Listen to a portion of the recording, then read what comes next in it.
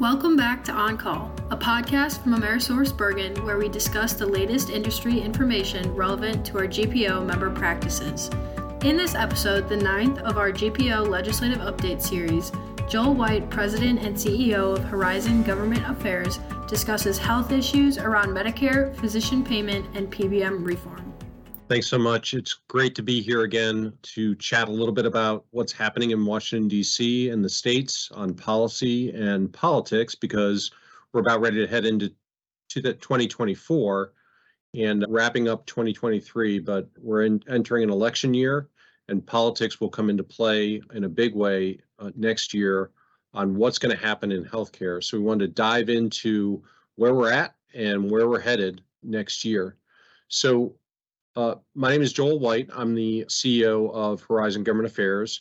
It's a bipartisan company located in Washington, D.C., where we work on advocacy, strategic counsel, alliance development, and public affairs. We've helped enact 50 laws since we were founded in 2007. We do a lot on the regulatory advocacy side, too, working on Medicare physician payment rules, Part D and Medicare Advantage, et cetera. My background is I came off Capitol Hill after 12 years working on primarily Medicare and primarily prescription drug policy, and helped enact the Medicare Modernization Act, which created Medicare Part D, the Part B reimbursement system, and health savings accounts, among other laws.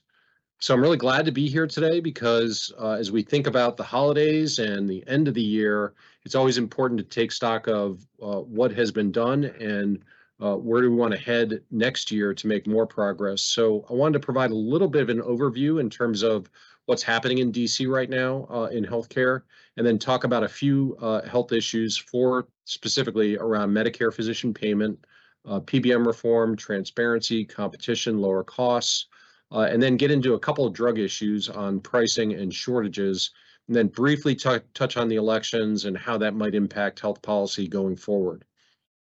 So first, on the DC environment, it's been a strange and interesting year. There's been a lot of progress, although you might not pick that up from the national media.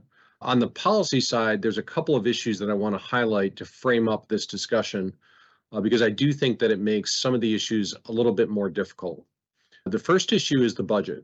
And if you don't know, right now, today, this month, we will spend more on net interest than we do on all of defense spending. So every bullet, every troop we pay, every aircraft carrier that we build, every plane that we buy, we're spending more on interest than on defense. And you might think that's an interesting fact, but it impacts healthcare because physicians, for example, are going to see a payment cut next year. To fix that, it requires resources. And right now, Congress is focused on the debt and the deficits, and they want to offset any new spending with payment cuts, any spending increases with a payment cut. And so it makes things a little bit more difficult because you've got to identify spending reductions in other programs in order to increase funding for things like how physicians are paid in Medicare. That's creating a tough dynamic. So I wanted to highlight that. The second issue is Medicare challenges and Medicare insolvency in a couple of years, physician payment cuts, as I mentioned, next year. Part D premium increases beginning in 2024, with more expected premium increases, perhaps a doubling or a tripling of premiums in 25. And the government is increasingly involved in lots of healthcare rules, regulations, payment rates, a big expansion now into the drug markets and setting prices that'll start in 2026. But the buildup that has already begun this year and will accelerate in 2024. We'll see the first prices that will be effective in 2026 in September of 2024. And then the potential for those prices to be expanded out to other providers like hospitals and doctors, long-term care facilities, post-acute care, et cetera, is a real possibility.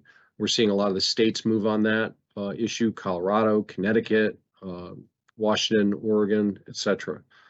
And then an intense focus on competition in the marketplace with the FTC and DOJ taking a hard look at mergers, acquisitions, not just in healthcare, kind of across the board, but especially focused on healthcare and especially focused on pharmacy benefit managers. We just had the recent announcement by Humana and Cigna that they would not pursue a merger opportunity. I think partly because that market appears to be consolidating already and highly concentrated right now.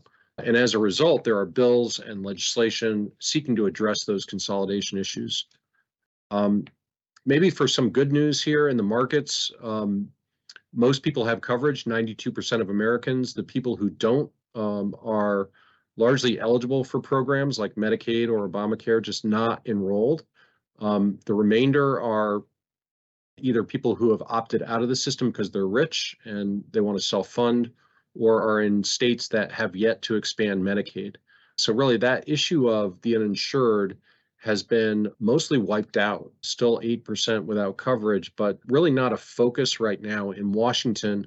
What really is a focus is affordability. And what we're seeing on the employer side is a lot of the inflation and COVID costs in provider contracts starting to flow through in 2024 to premiums because some of the lags and how contracts are done, that inflation is getting baked in. And in 2023, we saw a 7% increase in employer coverage for families, about $24,000 now.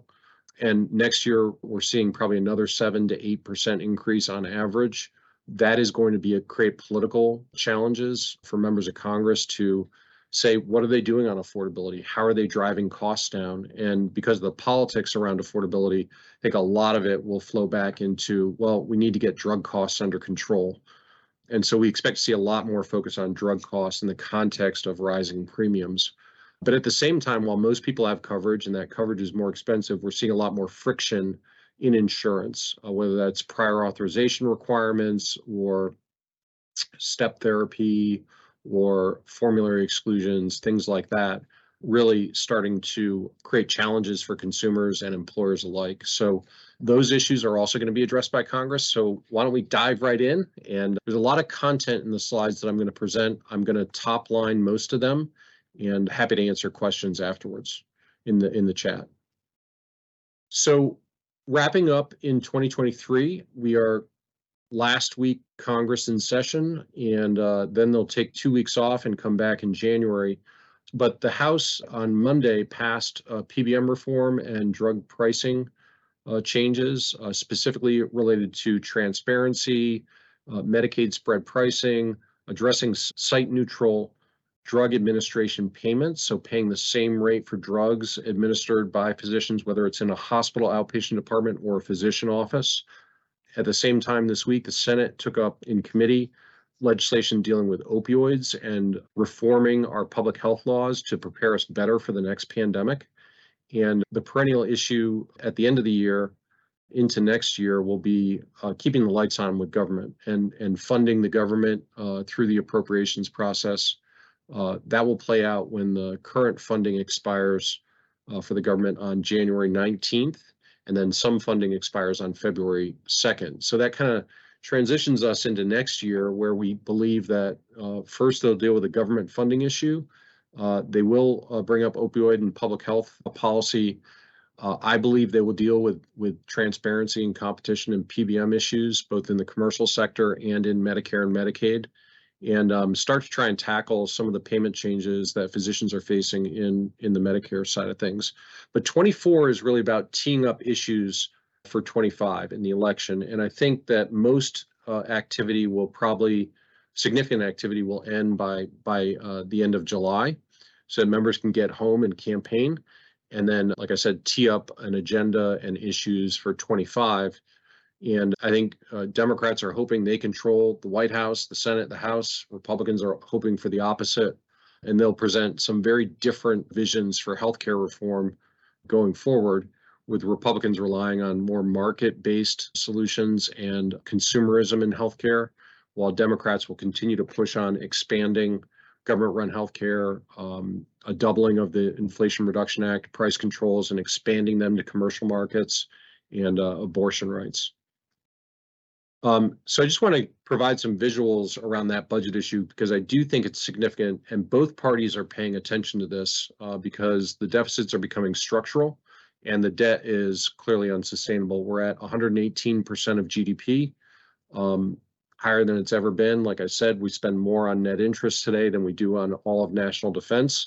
A big reason for that is healthcare. And so as both parties seek to address budget issues, they will look at healthcare in a big way. This year, President Biden and Republicans said Medicare is off the table. I think what that means is Medicare benefits or benefit cuts to seniors and the disabled are off the table, but payment cuts to providers are on the table. And in 25, I think we'll see an intense focus on that because most of the growth in deficit spending is coming primarily through entitlements and then primarily through Social Security and Medicare. And you can see on the right-hand side there, that chart with the purple in it, there's excess cost growth, and there's growth being attributed to the aging of the population, and then regular cost growth or service growth. And so you can't really do anything about aging of the population, but you can address the growth in excess cost growth and regular cost growth.